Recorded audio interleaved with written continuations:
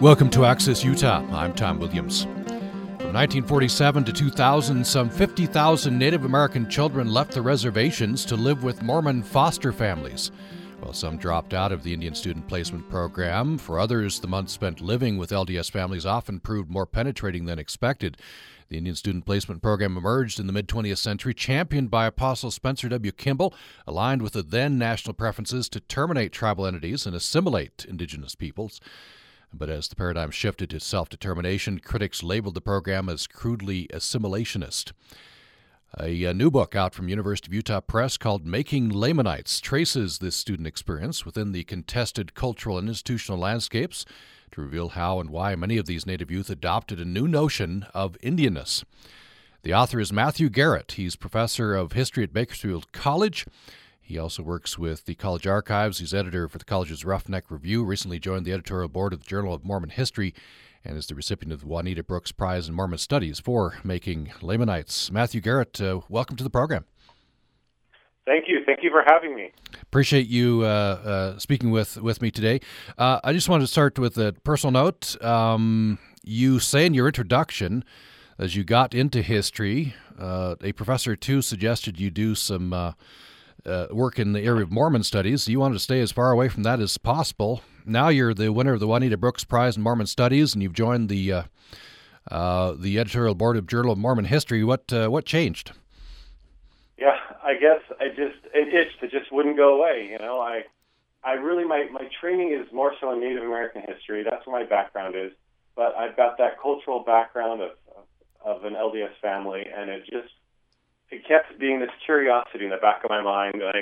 I just would try to do a paper here or a paper there just to sort of appease it, and curiosities here and there, and it just kept growing. And I finally found out, as I was doing some doctoral research before I was even on this topic at all, that my parents, before I was born, my parents had participated in the placement program. And so now I was really curious. I didn't even know what the program was until I was in my graduate study. I'd never heard of it. And so it really kind of confirmed to me that this is something I enjoy it. I like it. It's close to my heart. It's close to my research. And it's something I wanted to go ahead and do. So here I am doing Mormon history and Native American history, both things that I love. There you go, both. By the way, the sound quality of the phone is a little low. I don't know if you're on speakerphone, or maybe you could put the mouthpiece closer to your mouth. Any better for you? Yeah, that sounds a little better. Okay. Yeah. Great. So you mentioned that, and this is something you found out, that your parents had participated in this program. This is something you found out later, looking at photographs. So, a couple of young women, Roberta and Ellen, from the reservation, had been hosted by your parents. Yes, they. I guess I was just trying to be a good son and help take care of my parents and clean up their attic one day, and there are these photos of girls sitting in front of a Christmas tree, which is in my house, and they're sitting at my dinner table, and I'm thinking, I'm studying Native American history at Arizona State University, and who are these Indians in my house that I've never seen before? And I was confused, and I started to put things together and asked my parents, and I said, yeah, for a few months, I think it was like 5 or 4 months or something like that, they participated in the program.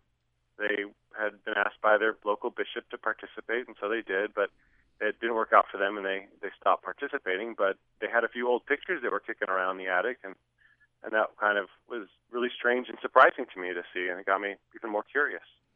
I should note for our listeners, I have a personal interest in this as well. My parents hosted 4 boys, and so I had 4 Indian brothers over the years. The first of which was kind of an older brother that I never had. I'm the oldest of 8 children, and then the last 2 were sort of more sibling rivals, but very personal experience in my family. So to put this in context, maybe we could start with some Mormon theology, and that gets us into identity, and later on we'll get into cultural assimilation and colonialism. There was pushback to the program. Talk about the positives as well. Why did the Apostle Spencer W. Kimball push this so much? Well, it of course ties back to the doctrine that I'm sure a lot of the Utah listeners are familiar with, that the Book of Mormon, in 1830 as obviously an important place for Native American people, that they're this remnant piece of Israelites that has come to America, and so they have this theology that destines them for some sort of restoration, and that was something that really had fueled some early missionary efforts. It had fueled outreach, some demonstration farms. There were some early efforts in Utah when the Saints first arrived to reach out to Native Americans, but it didn't really work out very well. There was competition over resources and more practical things that slowed those efforts, and eventually those programs faded away. But by the mid-1940s or so, there's still some people that I think are keeping the candle burning, the people that are the Mormons who are living on or near the reservation, who are traders, who are employing Native Americans as migrant laborers. There are some people that are still engaged in that theology a little bit and excited about it, even though I think most Mormons would kind of put it aside a little bit. And so you have this young woman, Helen John, a Navajo girl whose family was migrant laborers that came on to work on a field in Richfield, Utah, and her family was there working, and I guess one of the local white Mormon women, Amy Avery, would reach out to her and invite her to participate and to come into their home and to sing songs with her children and to play games with her children, and she started to teach her to read. And eventually she and Golden Buchanan, a local stake presidency member, said, hey, why don't you stay around and you could go to school and this would be a great opportunity for you. And then in a letter to President Kimball, Golden Buchanan explained that this could be the way that we finally fulfill that theological destiny that's just sort of been ignored for a little while, that this could be the way that we bring hundreds, thousands of Native American Lamanites into the church and into this proper, true destiny that they've got for them. So there's quite a bit of excitement going on there in the 1940s and 50s and 60s as this program is organizing. I wonder if you could compare and contrast then this idea, this identity, based in the Book of Mormon, Mormon scripture. The Lamanites are, they're Israelites, right? And compare and contrast that with what's going on in terms of terminating tribal identities and assimilating indigenous peoples. This is, in a way, an identity that I guess some Indian people embraced, becoming Lamanites, the title of your book. Right. So, obviously a lot of the participants in the program were not happy and left the program and didn't continue. And their records are minimal. There's not a lot to find because they retreated back to the reservation and went about their lives. But then there are those who participated and loved the program and thought that it was wonderful and it gave them this new identity as a Lamanite. And their records are available because they're open about it. They're out to be found. They've been interviewed. There's interviews and the church holdings at the Salt Lake and in BYU, and we can read and learn all about these folks. And a lot of these people, they were really excited about the Lamanite identity. They felt like it gave them some sort of hope and some potential. Imagine that you're a Navajo Indian living on the reservation in 1930 or 40, and there's really a lot of poverty. There's not a lot of, there's disease, there's insufficient medical needs, there's insufficient education. The tribal council itself is calling for education. They're sending delegations to D.C. asking for more schools. There was even negotiations with the church a little bit to build a Mormon boarding school on the Navajo reservation. There's this real desire for something more, and then the Mormons come along with this program, and students are joining. And as they join, some of them adopt the theology as a Lamanite, and it tells them, look, your unfortunate circumstances can be remedied. There is a better future for you. And they get optimistic and they hope, and there's this message that's coming from Kimball and others about a restored people. And for many of them, this is an exciting promise of a better future, while for others, admittedly, there were others who felt this was utterly racist, a whitewash, and a horrible thing. But for some, this provided them a hope they could survive, that they could succeed in schools, that they could compete with white people, that they too could have an office with air conditioning one day. And so for some, it's a message of hope, that really inspired them to rise up. There was a great poem. There's a couple of poems. The church would host these competitions for the Lamanite conferences. In order to participate, you had to often you had good grades or win a competition. And there's a couple of poems that come out of the Lamanite conference competitions that really convey these children's, they're teenage children, right? Their feelings about how they love their Lamanite identity and how they are inspired by it and how it gives them strength. And now they know they're a child of God. And you can really look at that in two ways: as they've been whitewashed and assimilated, they don't know any better, or my goodness, look at how inspired they are. And I'm not sure it's my place to judge them, but there are definite different responses to that identity. Now, what happened later on? I want to get into a little bit later on some individual experiences of and there are many accounts of the students who participate in the program, and there's culture clash as well. But what happened when this new identity, being Lamanite, for some of the students it was ennobling, right? It was inspirational. Others it didn't work out. What happened when that clashed, and a little later on, maybe initially, but a little later on, with Red Power, who activists, organized protests in Salt Lake City, denounced LDS colonization? What happened when those two ideas collided, maybe, more directly later on? Right. So by the 1970s, Native American activism groups are rising up. From the 1960s on, really starting to see this term of self-determination, that Native people should be in charge of their own futures. And so they're reclaiming boarding schools, and they're reclaiming colonial institutions that would have formerly been used to assimilate them. Now they're claiming them for their own. There's Native Americans on school boards, and there's these open protests against some of these institutions, for example, the Mormon Church. And so in 1972 and 73, there's protests at Temple Square.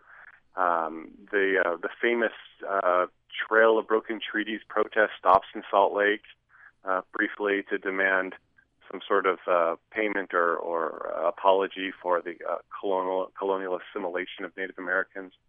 And so there's definitely a clash, but Native Americans themselves are not united. It's important to keep in mind that a lot of these high-profile activist things, like the American Indian movement, they really are themselves in sort of one of many types of Indians. Most Native Americans, especially Navajos, were not particularly interested in activism at all. They were on their reservation, living their lives. If they were participating, it was locally. It wasn't in any sort of big, loud protest.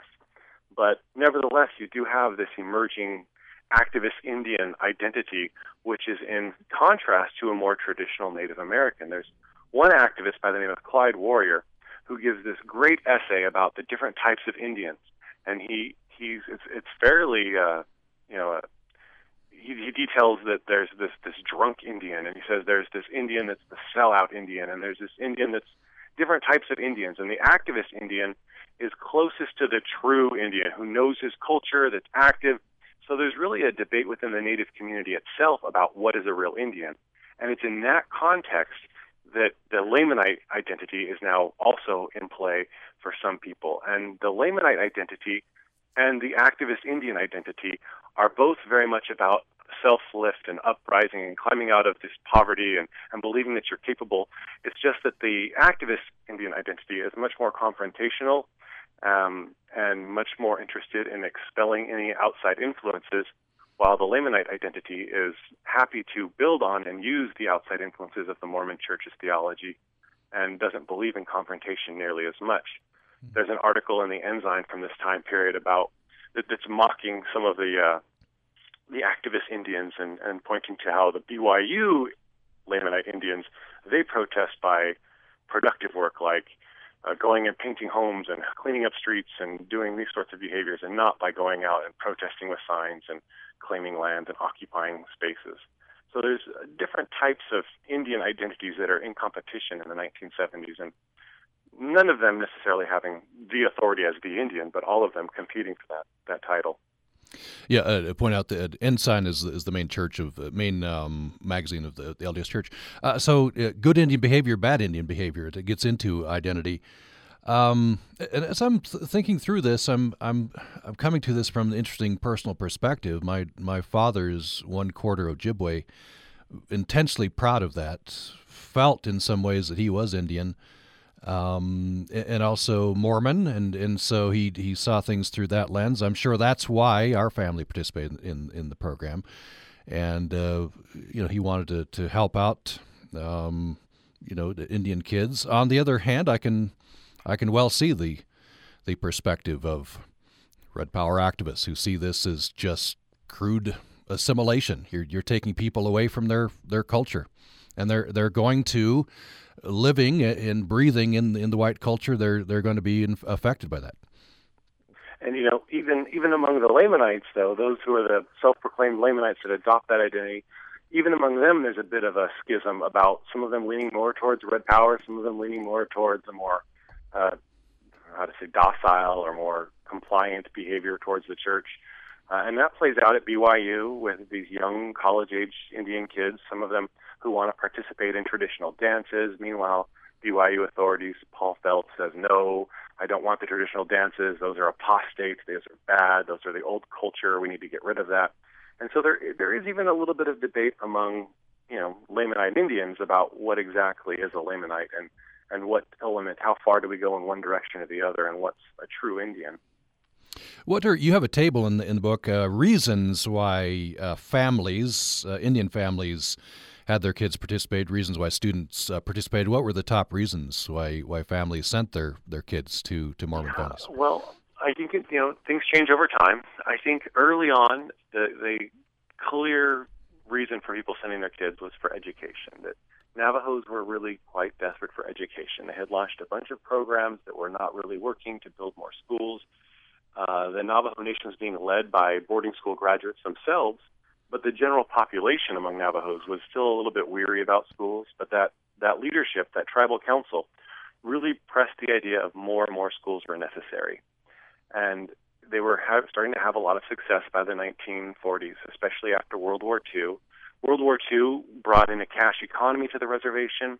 People were able to go out the reservation and work in the munitions factories or wherever else in Phoenix and Salt Lake, and they really saw what the white world had to offer, and a lot of them liked it. They liked the money. They liked some of the opportunities they had, that they were no longer going to be in poverty, that they could have something. And so when they came back to the reservation after the war, there was an increased desire for white man's education. In tribal council, there's one of the councilmen, Sam Gorman, gives this great speech where he talks about how being an Indian without an education is like being a bird with its wings cut off, and that we need to have our wings so we can fly. We need an education. And so there's this desperate desire for schooling and a perception that even if you could get into a boarding school, which you necessarily probably couldn't, they were overcrowded, but even if you could, the quality of education was just not very good. But if you could get into a white family's education, if you could move into Richfield or Utah or eventually into Idaho and California with one of these white foster families who will take care of you, you'll get a better education. You'll also get people who care about you more. I mean, in the boarding schools, they were notorious for bullies and for violence and for kids running the gauntlet and all sorts of abuse. And you don't have to get that. You can go to a foster family that'll take care of you, get a better education. So really, education was the driving focus, I think, the driving force for most of these people in the early years.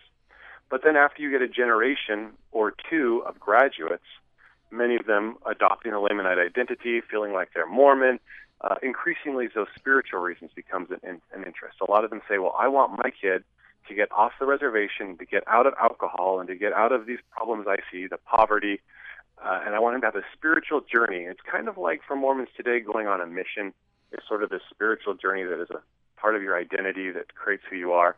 In a real way, I think that a lot of these parents thought, if I can get my kid on placement, they'll have the spiritual journey, they'll have these good influences, they'll get a good education as well.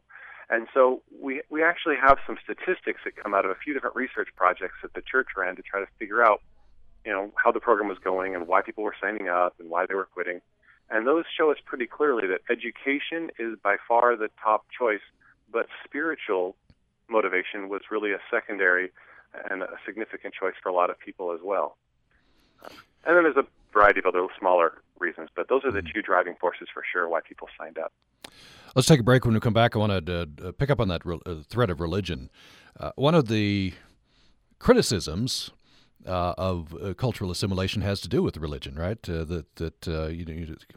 We colonize, we impose our Western religion on people. Mormonism is included in that criticism, I'm sure, but it has a twist. This idea of Lamanites. This, for some Indians, feel like this is an ennobling new identity. We'll talk more about that and get into individual experiences. I want to hear some of the stories of some of the individual students. We're talking with Matthew Garrett. He is professor of history at Bakersfield College and author of Making Lamanites, Mormons, Native Americans, and the Indian Student Placement Program. It's out from University of Utah Press. More following this break. Programming on Utah Public Radio is made possible in part by our members, and the Kane College of the Arts Visiting Artists and Scholars Series presents Designing for Trauma Relief, Crafting Effective Spaces for the Disadvantaged by Jill Paybell, Monday, October 17th at 7 p.m. in the USU Kane Performance Hall. Details at cca.usu.edu. Utah Public Radio is partnering with the Utah Debate Commission to broadcast several debates this election season. Next up is a debate featuring candidates for U.S. Senate. Republican incumbent Mike Lee faces off against his Democratic challenger Misty Snow. This debate will originate from Brigham Young University, and it's Wednesday evening at 6, right here on Utah Public Radio.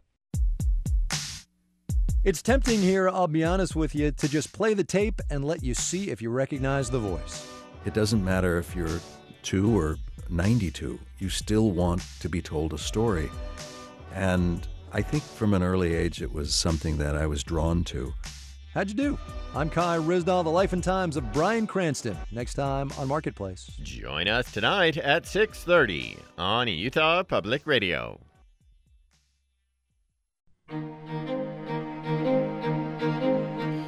You're listening to Access Utah. I'm Tom Williams. We're talking with Matthew Garrett. He is professor of history at Bakersfield College, author of a new book out from University of Utah Press. It's called Making Lamanites. It's winner of the Juanita Brooks Prize in Mormon Studies.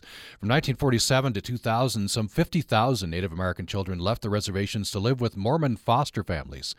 And the Indian Student Placement Program emerged in the mid-20th century, championed by Apostle Spencer W. Kimball, aligned with the then national preferences to terminate tribal entities and assimilate indigenous people. But as the paradigm shifted to self-determination, critics labeled the program as crudely assimilationist. Making Lamanites traces the student experience within the contested cultural and institutional landscapes to reveal how and why many of these Native youth adopted a new notion of Indianness. So, Matthew Garrett, I want to pick up the strain of religion you were talking about. The number one reason you said why families sent their kids was for education. Number two reason was religion. And four reasons that we've talked about earlier in the program. Mormons have had an outreach, you might say, a special interest in converting Indians. But I'm sure there are critics. I know there are critics who lump Mormonism within the broader scope of Western religion and say this is part of colonialism. You're just imposing that part of your culture on the Indians, who have, after all, their own cultures and religions. Yeah, I think to that, and that there's quite a bit of truth to that criticism. I mean, if you look at the origins of the theology, it comes out of a time when that Americans felt that way, that there was colonization, or the beginning of the manifest destiny period. I mean, the origins of the church are very much, the context of it are very much in an imperialistic, ethnocentric sort of culture. And when Mormons find themselves competing for resources in Utah, it doesn't take long before you could really see clear parallels between the way Mormons interact with Indians and others. I think that there's been a lot of historians have argued that there's been a false sort of image of Mormons being sweet and nice and getting along wonderfully with Indians, when in fact there was lots of war and violence with Indians in early Utah history.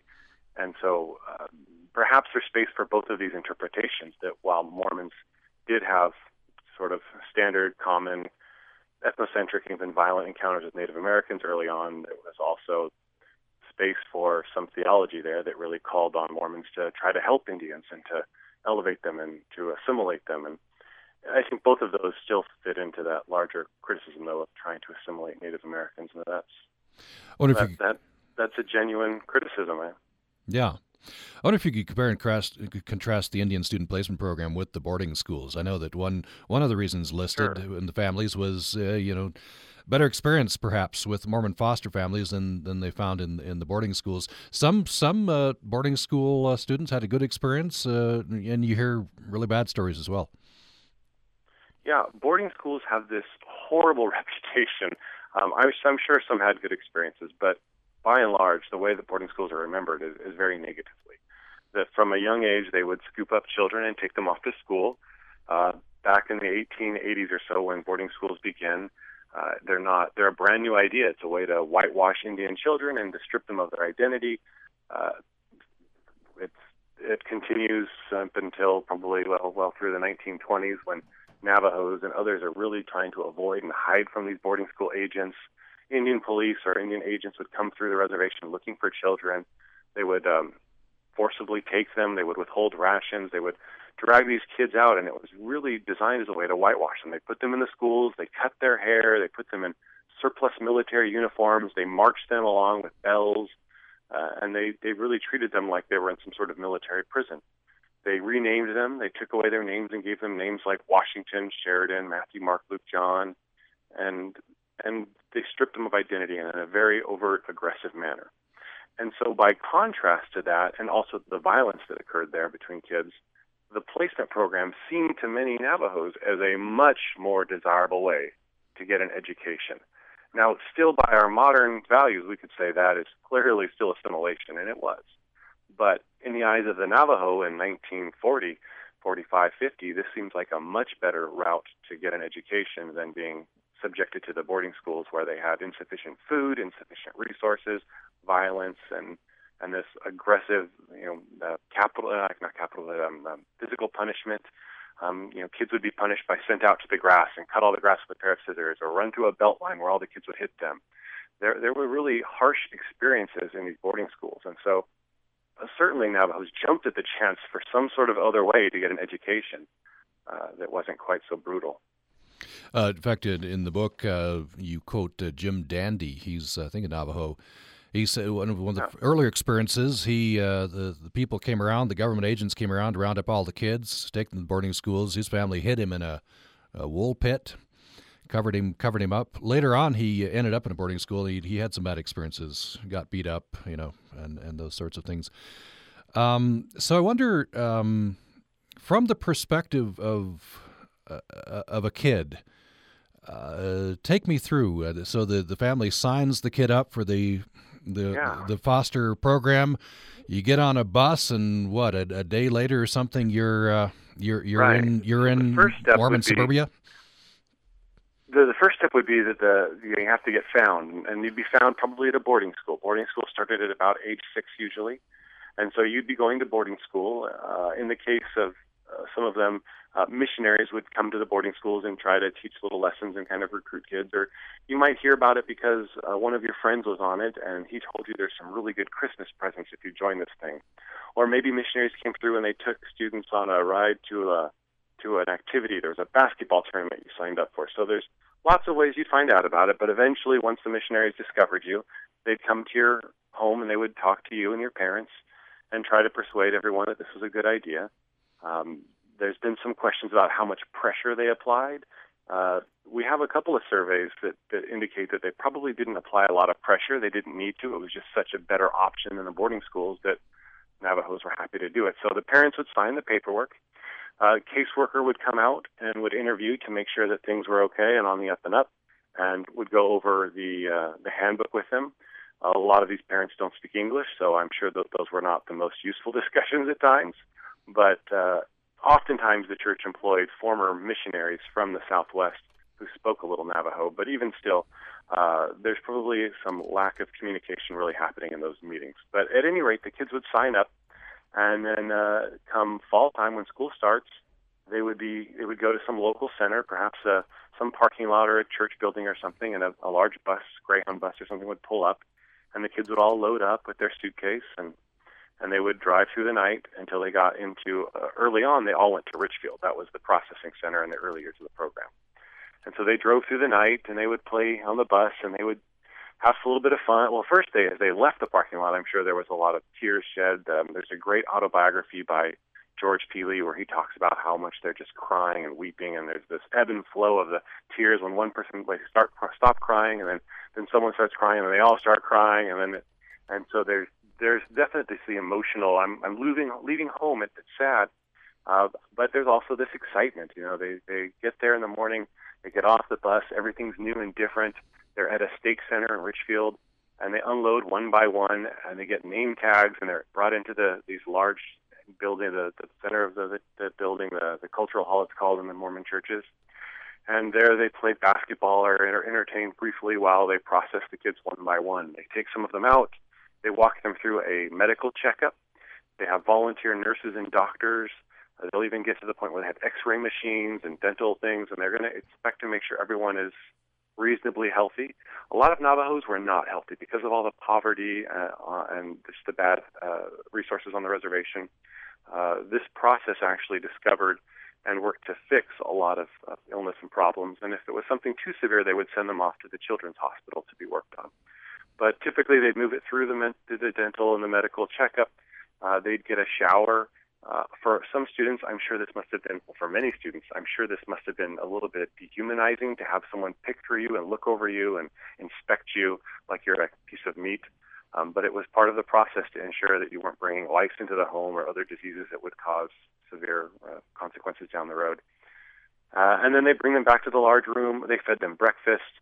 They paired them up with their families, and they sent them off, with these LDS families that they're paired up with. And they try to pair them up with families that they thought would meet their needs. Perhaps if there were a lot of boys in a family and they had a Navajo boy, they put him with that family because he could fit in with the other boys or something, or kids of a similar age they tried, but that didn't always work out. And as they got more and more students and not enough foster parents, they got a little more desperate in their placements. But they tried to match them up as best they could.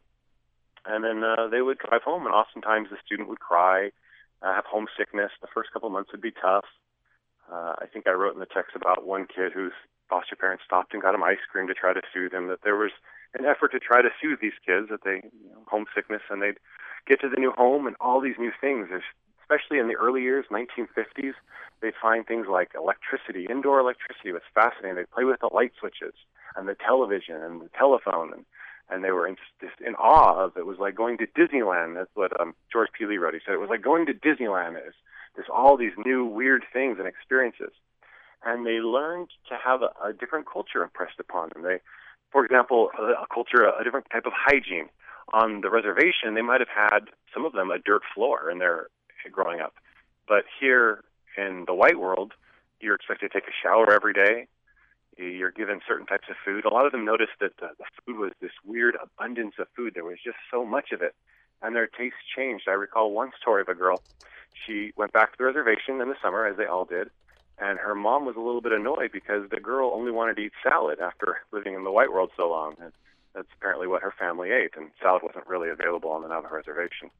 So their dietary interests changed, their hygiene expectations changed. The way that they saw themselves in the world, it changed. And they spent 9 months out of the year in these families, and every summer they went back.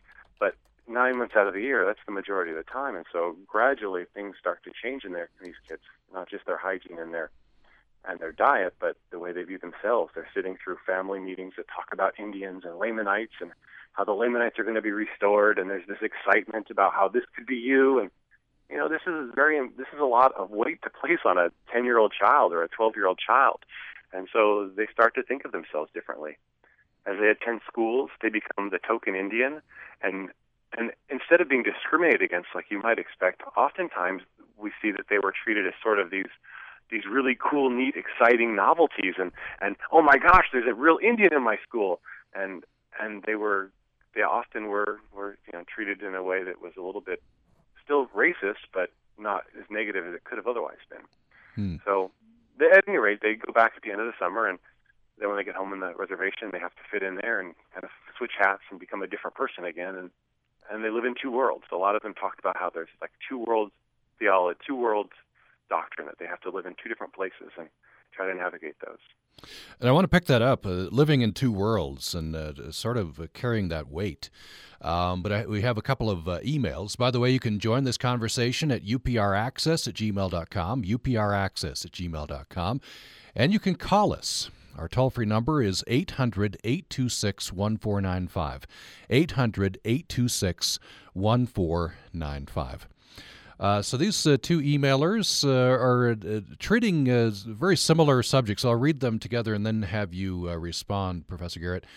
First up is from Alec, who says, back in the old days, the concept that the Indians were a lost tribe of Jews was as plausible as any other theory. It is interesting and somewhat depressing, says Alec, that this narrative of their origins has continued to this day. Despite all evidence to the contrary, how do faithful Mormons reconcile their incorrect doctrine, as Alec characterizes it, on Native American origins?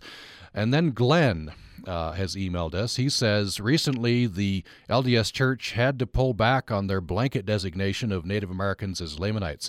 Genetic science has found markers which place the Native people more closely with Northern Asian people rather than those of Middle Eastern region. It seems that the Church was misapplying a legacy to large groups of people. I wonder how your guest deals with this. And with the apparent cognitive dissonance therein, the genetic discoveries seem to come and go with very little notice both in and out of the church. So that's Alec and Glenn. Yeah. Well, Alec is certainly absolutely correct that the idea of Native Americans being lost Israelites was a totally plausible idea in 1830, that there had been several other well-known books, several of which we were pretty confident Joseph Smith had access to, that indicate this narrative. So that was something that would have been a reasonable guess at the time, and yes, they're both correct that modern day science tells us that it is more likely that Native people have come from Asia. We have DNA studies and we have linguistic studies that both show that there was something like 3 to 5 migrations from Asia.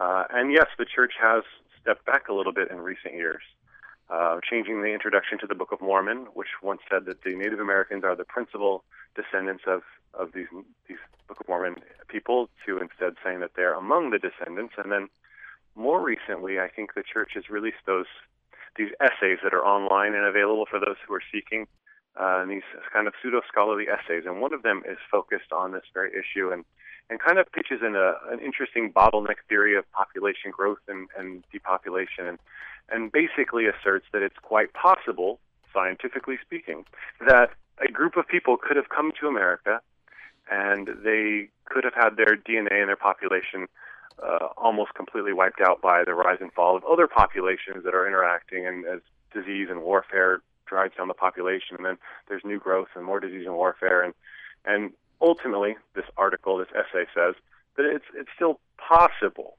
But yes, the church has certainly backed away from the certainty of this is who the Native Americans are to some of them might have some blood sort of position. And it's also evident if you look at General Conference discussions, in the 1970s when the placement program and all the Indian programs were at their height. We had the BYU Indian program, we had Indian Seminary, but all these programs, the word Lamanite shows up all over the place in General Conference. There's an excitement about it, right? But over the last couple decades, if you look, the word Lamanite shows up maybe once or twice every decade. It's just really not popular at all anymore. So there's an aversion to discussing it, really, and it's not a conscious we're not going to talk about it attitude, but it seems to have fallen away from the focus, kind of like it did back in the 1890s and 1870s or 1850s and 40s when the church early plans for baptizing and converting Native Americans didn't work out so well, and they just sort of shifted their focus to other issues. And so I think that's how the church is sort of handling it today, that those theologies are still there for those who are interested, but they're not really an emphasis, and it allows people to reconcile it by simply not addressing it. Don't have to worry about it. You just don't focus on that part of the gospel, even though clearly the Book of Mormon is about natives, about these Lamanite people, and it's the center scripture of the church. It's something that you can somehow look past if you desire to do so. I think a lot of people in the church would, take it on as a matter of faith, and as Glenn says, it's you don't focus on the science, you focus on the faith. So Alec and Glenn, thank you so much. We're talking with Matthew Garrett, author of Making Lamanites, and we have a caller. Logan has joined us. So thanks for joining us. Hi, Tom. Hi, Gary. This isn't to challenge any of your narrative. I'm sure the good heart, the good intentions, the kindness, they're all true narratives. But there's an 800-pound gorilla in the room here that needs discussing, and that can be wrapped up simply in the phrase white and delightsome. In the 70s, prior to the shift from white and delightsome to pure and delightsome in the Book of Mormon.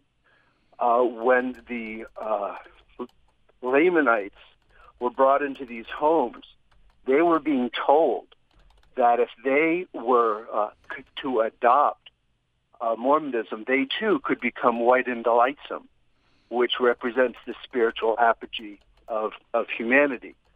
I interviewed over 30 Southern Paiute elders, and many of them had experiences in the placement program. And I concur with you that for many of them fleeing alcoholism, broken families, lack of education, lack of opportunity, the placement program was a safe place for them.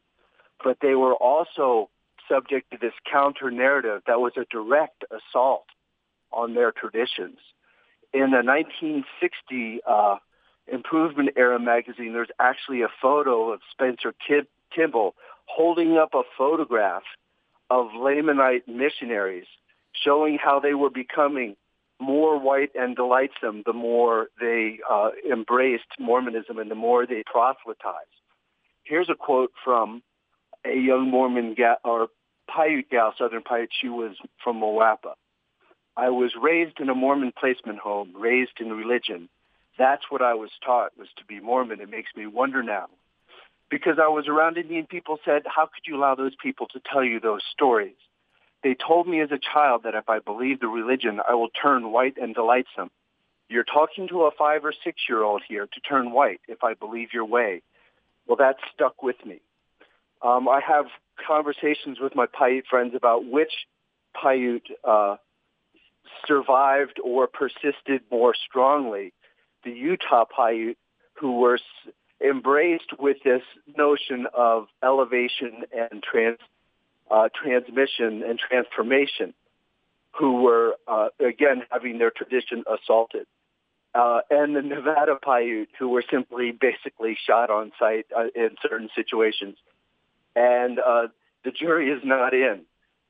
Spiritually, as a final note, one thing that I did find and was striking to me was that there is a very deep connection between the Paiutes who have embraced Mormonism and the Mormon Church that doesn't get discussed, and it revolves around this notion of visioning and dreaming and spirituality. And the Indians, of course, have lived this spirituality for thousands of years. I'm white, and for white people, we're rooting for the Mormon Church because it didn't go well for Joan of Arc and for other Christians who attempted to embrace and incorporate this powerful spiritual stream back into our culture.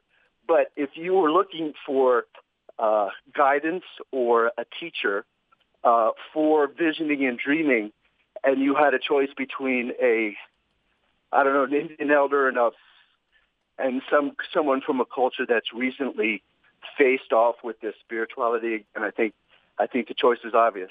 But I guess I just want to hear Gary's thoughts about this idea of white and delightsome and what a profoundly disturbing idea it is, and how powerfully damaging it is to lay an idea like that on an already exposed, problematic child who is struggling for their own identity. Thanks. Okay, thanks. Thanks, Logan. Appreciate that experience talking with several Southern Paiutes. And it's by the way, it's Matthew. So Matthew Garrett, your response. Yeah, Logan, thank you so much. I think you're right on. Clearly, there's been this term "white and delightsome" is troublesome that we've now moved away, and that clearly Kimball and others taught openly that Native Americans would have light skin. I think there's even a general conference talk that he gave that has a line that includes that.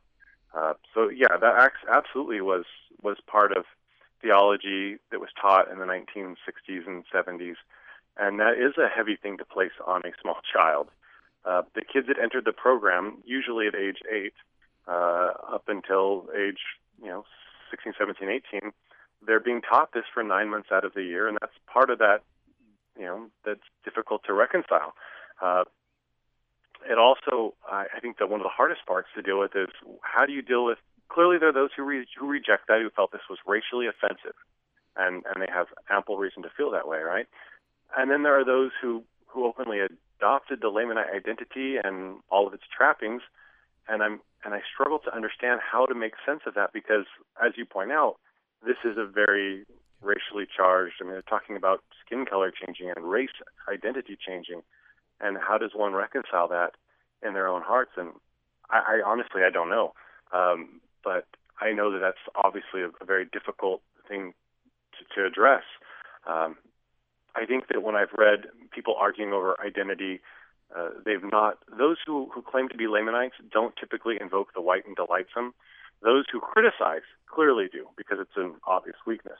But those who embrace the Lamanite identity, I don't hear them talk about how they're going to be white and delightsome. I hear them instead talk about how they're industrious, or how they're spiritual, or even how they're more Navajo than someone else. But there seems to be, perhaps similar to our previous discussion about overlooking the origins, there seems to be an ability for some people to simply overlook that particular element and instead absorb the things that they find to be more ennobling, and maybe not really address that as much as we'd like them to. I don't know. Matthew Garrett is with us for another about 6 minutes, and he's author of Making Lamanites, Mormons, Native Americans, and the Indian Student Placement Program. It's out from University of Utah Press. So you have another about 5 or 6 minutes to respond to the program. Hope that you will. Here's our toll-free number, 800-826-1495, 800-826-1495. And our email is upraccess@gmail.com, upraccess@gmail.com. Here's an email from Caleb, who says, it's kind of frustrating listening to your guest gloss over the damage that the program caused because of its underlying racism. As a black man who attended BYU in the 2000s, who was constantly reminded that my black skin was a result of my ancestors not being valiant in the pre-existence, I can appreciate the spiritual violence that places on a child. Matthew Garrett, your response. I'm sorry. It's not my intent to gloss over it. I just sort of maybe assume that some of that's understood, but you're right, absolutely, that there's definitely that can be disruptive and difficult for a lot of people, and it makes sense that it would be. But at the same time, there seems to be this group of people that embrace it, and I'm not sure how to make sense of that, because clearly I understand, and I think we all understand, the damage that is done by what you term the spiritual racism, racial violence, spiritual violence, right? I think it was. But how do we make sense of those who embrace it? And that's, I guess, something I'm struggling to understand. And so in my book, for example, I don't make a judgment call. I try to simply lay out different opinions that people have and let them speak, because I don't know that I'm in a place to decide who's authentic and who's not. And what do you do with, for example, there's a guy named Tom Ranger, a Navajo, went into the placement program, totally bought in and believes he's a Lamanite. Served as a missionary in the Southwest Indian Mission.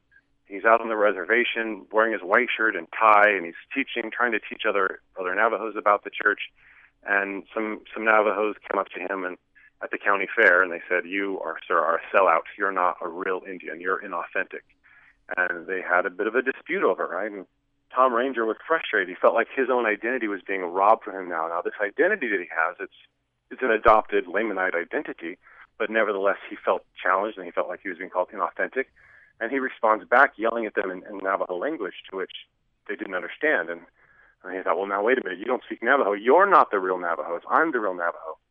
And so I guess my point in this is that I think a lot of people who adopt the Lamanite identity probably sidestep the issues of skin color, which could be so offensive to many of us listening and watching. I don't know how they do it necessarily, but they seem to do it in a way that allows them to embrace the parts they like and maybe sort of look the other way on the things they don't. And I'm not validating and justifying and saying it's okay, but apparently it seems to have happened. And that's what I think is fascinating, that there's these vying, competing claims for authenticity and identity when I don't know who's right. I think they all have some claim to truth there. And Caleb was making an assumption which may be correct, that the program must have caused damage because of underlying racism.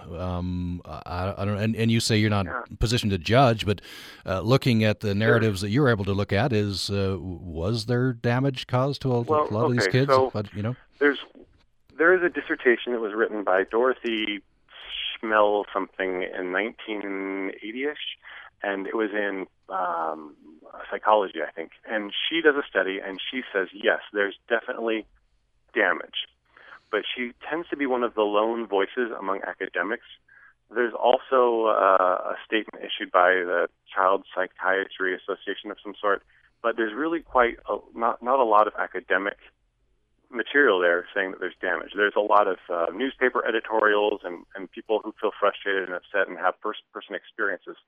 But we don't have a lot of academic research to rely upon to say how much damage is there. For example, are there suicides?